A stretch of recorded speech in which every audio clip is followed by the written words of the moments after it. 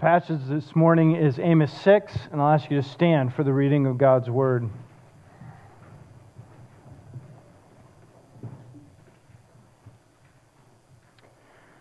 Woe to those who are at ease in Zion, and to those who feel secure on the mountain of Samaria, the notable men of the first of the nations, to whom the house of Israel comes. Pass over to Calneh and see, and from there go to Hamath the great, then go down to Gath of the Philistines. Are you better than these kingdoms? Or is their territory greater than your territory?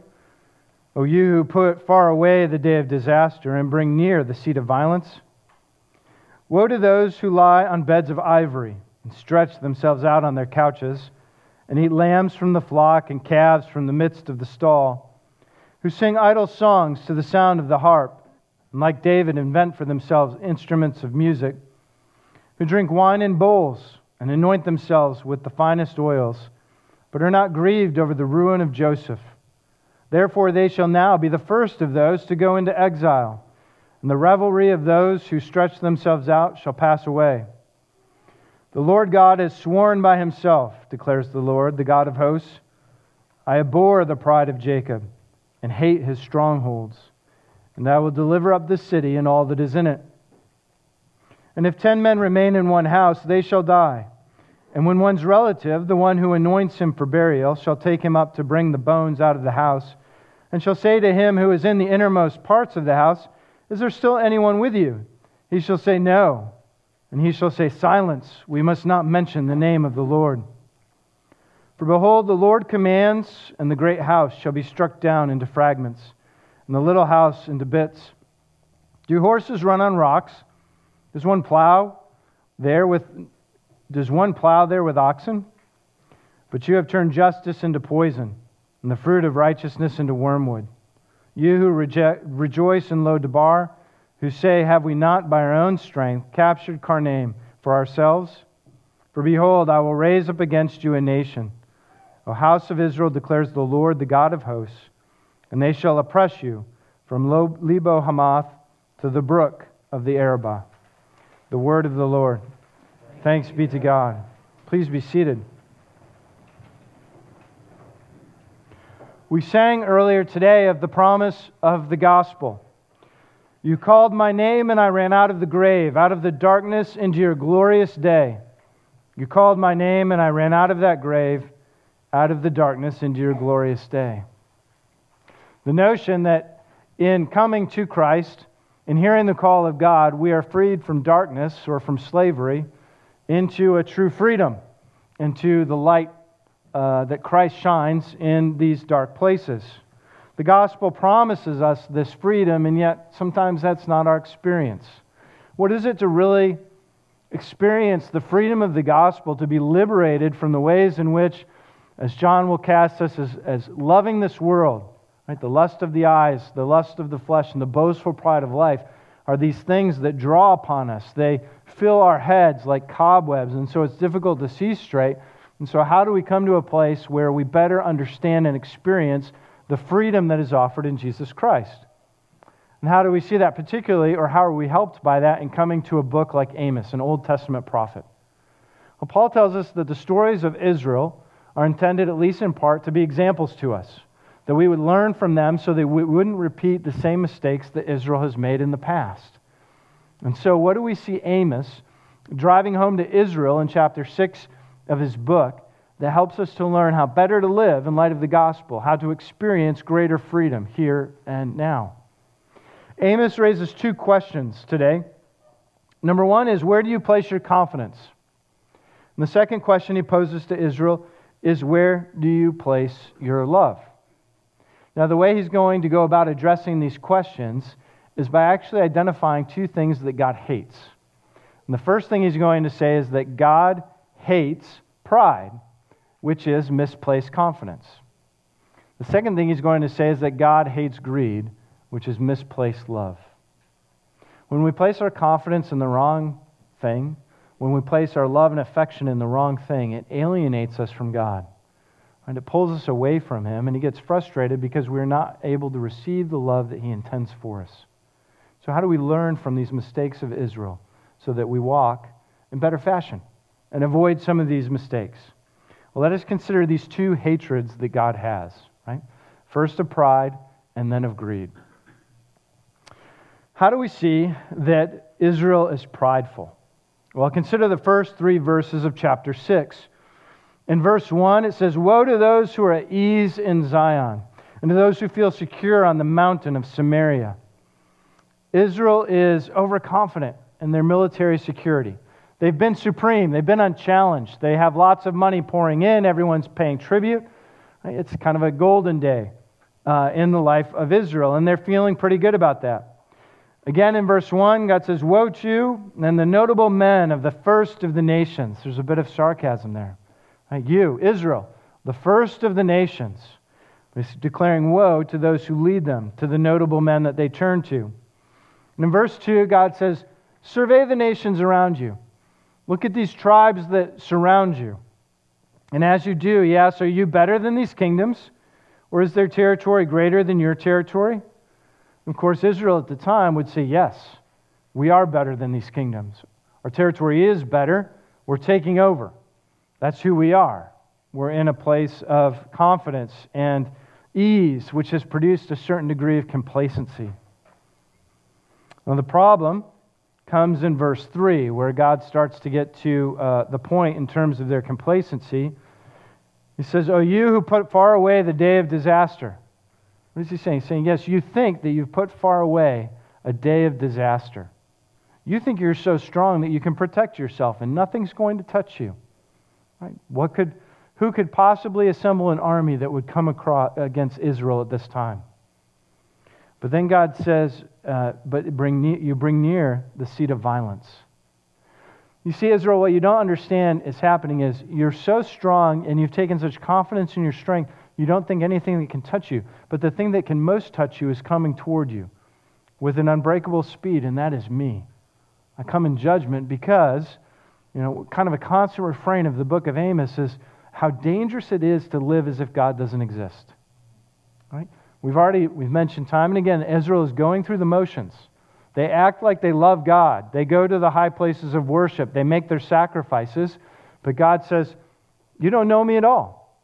Right? You're going through motions so that you can go and do what you want to do and spend your money on what you want to spend it on and enjoy your vacations and your good life," which we'll see in just a moment, right, as we get into the notion of greed. But this is the danger. You act as if I don't exist. And you think you're safe, but you're not.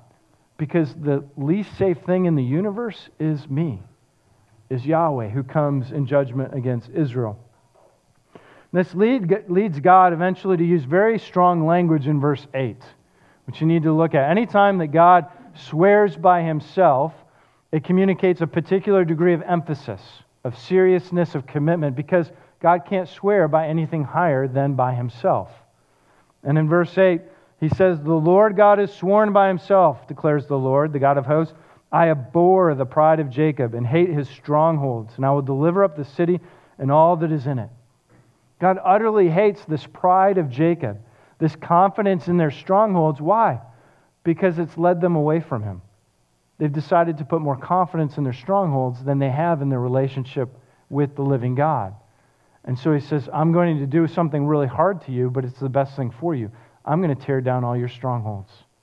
I'm going to remind you that you are terribly vulnerable and that there's nothing more reliable or safe to put your confidence in than in me." And so it raises a question for us. Do we have the tendency to put our confidence in the wrong place? Perhaps in our national identity or in other places. Where would you located your temptation to locate your pride? Some of you have watched the HBO drama Newsroom, which is about the world of journalism and is written by Aaron Sorkin. In it, Jeff Daniels plays Will McAvoy, who's a bit of a burned out but very talented journalist. And in the opening scene of the opening episode, he's gathered with a couple of other journalists on a panel. And they're discussing journalism and politics. And Will McAvoy is kind of at this place of just being burned out in general. And at a certain point, they go to a Q&A session, and a young college female gets up and asks a question to the crowd, which is essentially, what do you think makes America the greatest nation in the world? That's the question that's posed. And for a bit, McAvoy isn't interested. He just doesn't want to participate in answering the question. But they push him. You got to give an answer, and the other two panelists have answered. And so he starts by responding to one of the panelists, and then will turn his attention to the girl. And this is what he says. And with a straight face, you're going to tell students that America is so star-spangled awesome that we're the only ones in the world to have freedom. Canada has freedom. Japan has freedom. The UK, France, Italy, Germany, Spain, Australia, Belgium has freedom. So 207 sovereign states in the world, like 180 of them have freedom. And he turns to the girl who's stood to ask the question. And yeah, you, sorority girl, just in case you accidentally wander into a voting booth one day, there's some things you should know. One of them is there's absolutely no evidence to support the statement that we're the greatest country in the world. We're 7th in literacy, 27th in math, 22nd in science, 49th in life expectancy, 178th in infant mortality, 3rd in median household income, number 4 in labor force, and number 4 in exports. We lead the world in only 2 categories: number of incarcerated citizens per capita and defense spending, where we spend more than the next 26 countries combined, 25 of whom are allies. Now, none of this is the fault of a 20-year-old college student, but you, nonetheless, are without a doubt a member of the worst generation ever. So when you ask what makes us the greatest country in the world, I don't know what you're talking about. Now, we might take issue with any aspect of McAvoy's picture that he paints of America as a country, and we might be tempted to write it off as liberal propaganda. It is, after all, HBO. But there is something painted, right? A notion that perhaps sometimes we have a bit too much confidence in America. Oh, we are the greatest nation in the world. Well, whether we are or not, I'm not really interested in disputing. What I am interested in pointing up is when we start to have that attitude and then begin to excuse our relationship with God in light of the blessings we perceive we are receiving as part of being a member of this national identity. The notion is this: do we allow life, liberty, and the pursuit of happiness, our national identity, to comfort us in a way that it actually excuses us from being more concerned about our citizenship in heaven? Right? My citizenship is not first and foremost as an American citizen. My citizenship first and foremost is a member of the kingdom of God. And if those questions don't come first, and I might say to myself, well, things must be okay. I'm not facing the great challenges that the rest of the world is facing, right? Then we must be under some kind of blessing from God. He must still be approving of us in some capacity. We'll see how many people go check their car before we actually know whose car it is. It may not be one of yours, it may be across the street. The danger that I'm trying to point up is to say, and what's really interesting is for those of you who have been to India, you see this overseas, and to every place in the world that is in extreme poverty that I've been to, I see this as well. They will say, well, you're from America. God has especially blessed America. You say, well, why do you say that? Because I certainly don't think that. And they say, well, we hear stories. No one is hungry. Everyone has a house. Everyone has a car. How could you not be especially blessed by God to live in such luxury? And so both from their perspective, but also potentially from ours, if we were to excuse our faithfulness and obedience in light of just assuming we have some perceived blessing, and that is assumed based on our wealth and our luxury, we stand in the exact same spot that Israel stands, right? You hear God saying to Israel, you think you put away the day of destruction, the day of threat. It's not facing you. You don't realize how close it is, right? And you've made that presumption because you're rich and happy, not because you're virtuous. And this is the challenge for us to consider. Are we assuming that we are in good stead simply because we're rich and happy and not because we are virtuous? So again, where do you place your pride? Pride can exist anywhere. It might be in our national identity, but it might be for work for you. It might be in your family. It might be in your parenting. And you know this. We're all so ready to recognize it in somebody else. If you think for 5 minutes, you'll think of someone in your life that you know, that they put their pride in some aspect of their life, right? And when that aspect of their life came apart, you watched them come apart, right? Somebody who put their pride in their work and was let go, and they were undone. a parent who put their pride in their kids, and one of their kids went off the rails, and they were undone. Somebody who puts their pride in their marriage, and the marriage falls apart, and they are undone. And on it goes, which raises the question, well, okay, where does our pride go then?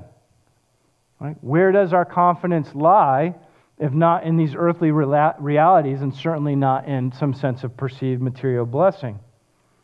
Our pride must be placed in Jesus. And if we read Amos through the lens of the gospel, what we get is Paul in 1 Corinthians saying this: consider your calling, brothers. Not many of you were wise according to worldly standards. Not many were powerful. Not many were of noble birth. But God chose what is foolish in the world to shame the wise. And because of him, you are in Christ Jesus, who became to us wisdom from God, righteousness and sanctification and redemption. So that, as it is written, let the one who boasts, boast in the Lord. Where's your pride? It has to be located in Jesus Christ. Now, I promised you freedom at the beginning. Why is it free or freeing to place your confidence in Jesus Christ? Because if you place your confidence elsewhere, you must ensure that that thing is stable. If it's your work, or it's your relationships, or if it's your parenting, you are responsible to make sure that that thing remains intact. And you can't. So ultimately, you're going to be undone. There's no freedom. That's slavery. But when your confidence is in Jesus, then whatever happens, right? And scary things will happen, right?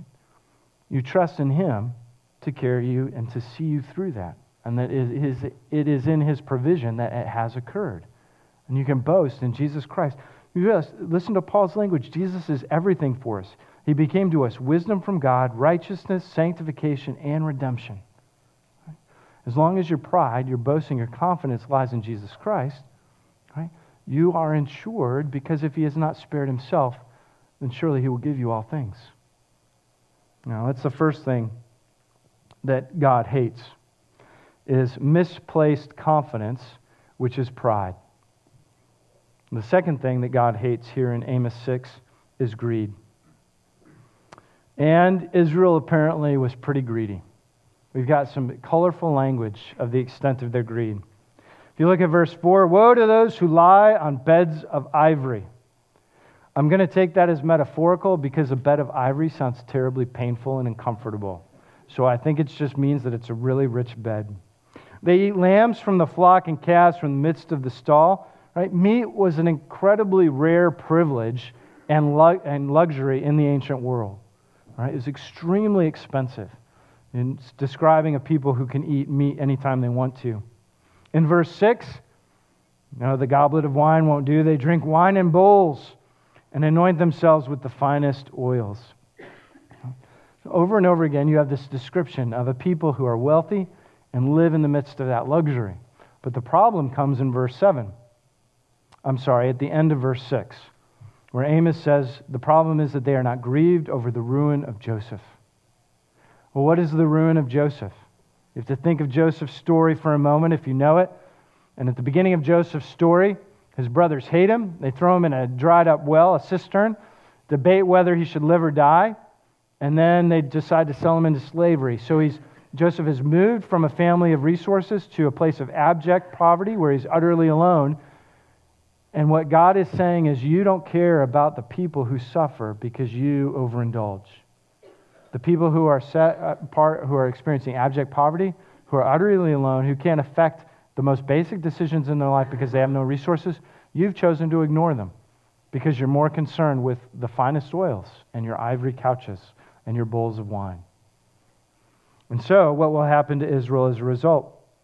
God's judgment says, verse 7, the rich will be the first to go into exile. And then in verses 9 and 10, you've got a very interesting description, a metaphor of what's going to happen to the relationship between Israel and God Himself. And if you look there, it describes a scene in which the armies are coming. It's bad times, but there's a household of 10 individuals, and what Amos says is that all are going to die. Like, this is what's coming to you. But there's one relative who comes in and is preparing the bones for burial, and somebody's coming around to the houses and says, hey, is anybody left here? And the person who's preparing the bones says, no, nobody's left here.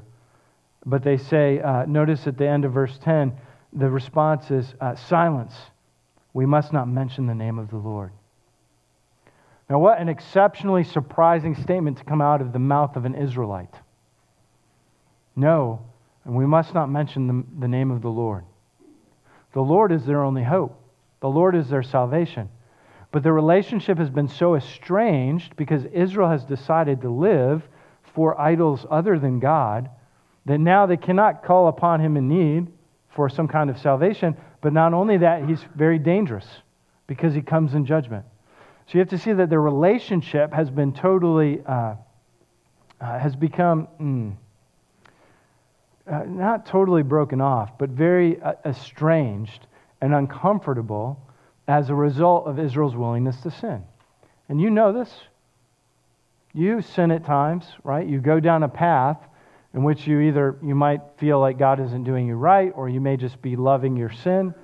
And you say, let's not call upon the name of the Lord. Your Bible doesn't get opened. Right? You don't draw near to Him. You don't pray. Why? It's the same. Your relationship is estranged because you've pursued something different. Your confidence has gone somewhere else, or your love has gone somewhere else. And this is what has occurred for Israel. And the saddest part is that not only do they face judgment, but they face judgment alone. And it's one thing to go through a hardship or some kind of trial with God being very present. The worst thing, probably in my experience, is to go through that with Him being absent. And that is the result of Israel's greed. So why are we greedy? And how do we measure our greed? Greed is very hard to discern, particularly in a very relativistic and relatively rich nation. Right? All you have to do is decide to drive through the next higher up subdivision. And suddenly you think, well, I'm living more modestly. I'm not spending as lavishly as the people in this neighborhood are. And the money in our culture is incredibly relative. And hear me well, it's not wrong to be rich. It's not wrong to be wealthy. Right? But what Scripture teaches us is that the love of riches is what undoes us. When we love those riches and what we think they can provide for us, then we end up being greedy. Now, why do we think that those things will deliver us? Well, we have to at least acknowledge that we're greedy when we stop believing in the provision of God and think that we need to hoard to a certain extent to experience pleasure, to be filled up, to enjoy the world. Now, think for a moment how irrational that is, at least from a biblical perspective. If I were to say to you, just imagine for a moment that I'm like exceptionally wealthy, right? I'm Bill Gates and Elon Musk put together. And I come to you and I say, listen, I want you to go learn a few things and live for a week as a homeless person in Dallas. You live in a box, you get one set of clothes, you have to forage for food, but at the end of that week, I will give you $5 billion. And you, for the rest of your life, you don't have to work unless you want to. You won't lack for anything, you'll have the best of everything. Okay? Who's going to turn down that deal? Right? That's a crazy good deal. Right? I'll walk to Dallas barefooted for that deal if you're going to give me $5 billion in a week. Right? I can go without food for a week for $5 billion. Right? Makes complete sense. But what if then, I start down this road and I get to midway through the week and I say, I don't know. I think I'm going to pop into to some restaurant. Or I'm going to get a night, at the La Quinta and shower. Well, suddenly you say, well, why would you do that? It doesn't make any sense for what's awaiting you at the end of the week. And you would have to conclude that either I don't care or I don't believe that it's actually going to happen. Now, that's just a comparison, all right, of what God promises to us. He asks us to go through this life, which compared to eternity is like a week.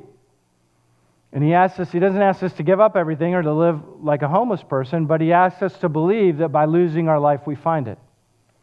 And at the end of that, there's no lack of anything. No shortage. We have everything that we need. We are filled up with joy and peace. We're in the presence of our Savior. And so it's completely irrational not to bank on that promise unless you don't care or you don't believe that it's actually going to come true. Right?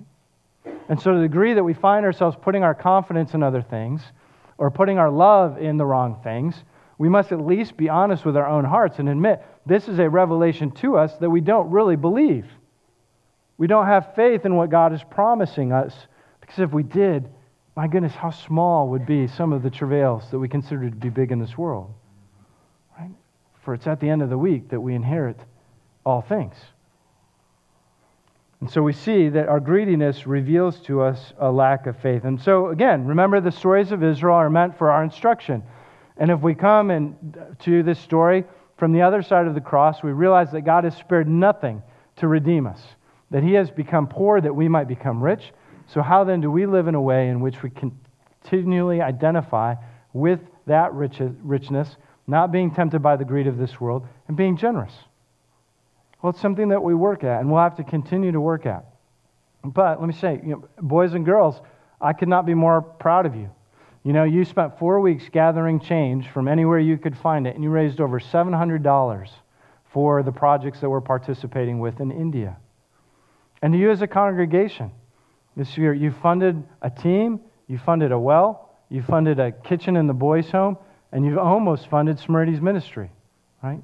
More than halfway there. That's exceptional. It's a way in which we are saying, we don't want to be Israel.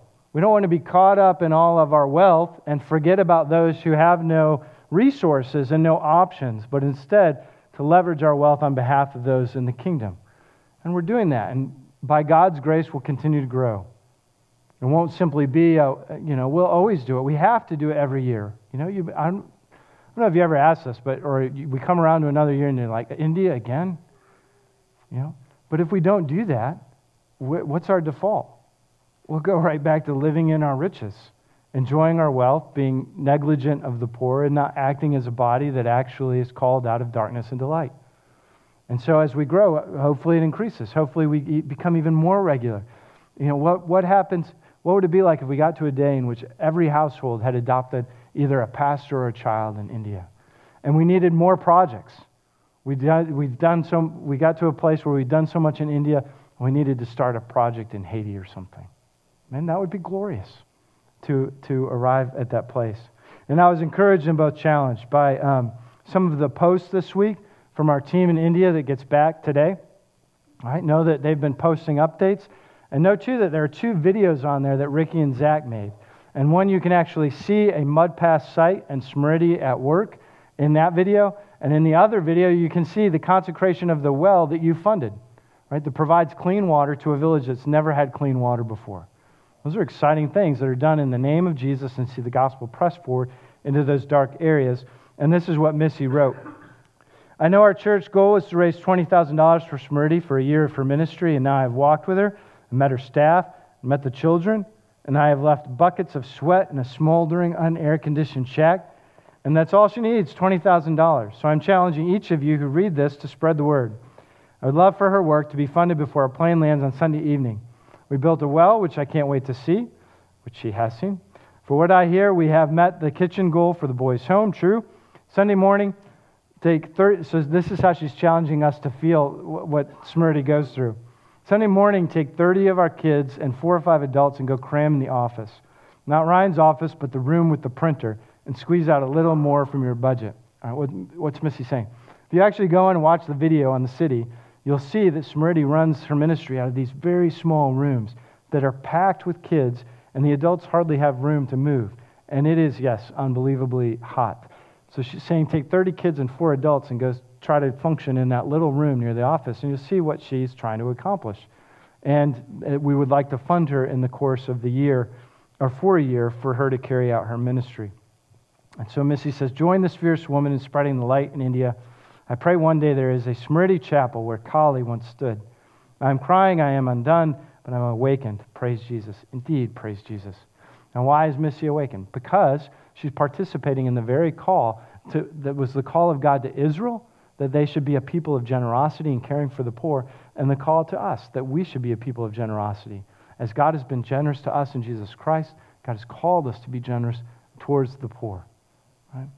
Calvin would say it's a sign of a true church that they take care of and make efforts to care for the poor. And so, I asked you, where is your confidence? I would ask you, where is your love? Right? If misplaced love is greed, Right? Where do you have a tendency to place your love? And if you are greedy for something, whether it be material possessions or something else, you will consume that which you're greedy after, and it will never fill you up. Right? Because only Jesus can actually fill you. And this is the irony of it all. In verse 12, God tries to point out to Israel the ridiculousness of their decision. And he says, do horses run on rocks? Does one plow there with oxen? And of course, the notion in the ancient world is ridiculous. You would never run a horse on rocks. It would break its leg. And you wouldn't plow with oxen on rocks without clearing the rocks for the same reason. But God says, but you've placed your confidence in the wrong thing, and you've placed your love in the wrong thing. And you inevitably will break your leg, because it's as foolish as running a horse on rocks. Why put your confidence and love anywhere but at this table, the table of the one who loves you the most? Let's pray. Jesus, we praise you this morning. We thank you that you have shined light into darkness, and you have done that because you have entered the darkness yourself. Not only have you entered it, but you allowed yourself to be consumed by it, that we might be free. Goodness, may all praise and glory and laud and honor be due your name. We thank you for the blood that flows and cleanses us. We thank you for this table, and pray that you would nourish us and remind us, wake us up. We are as foolish as running a horse on rocks when we place our confidence in the strongholds of this world.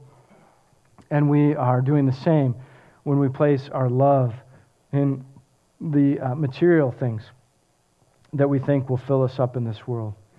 Help us to place our confidence and our love solely in and upon you. We ask it in Christ's name. Amen.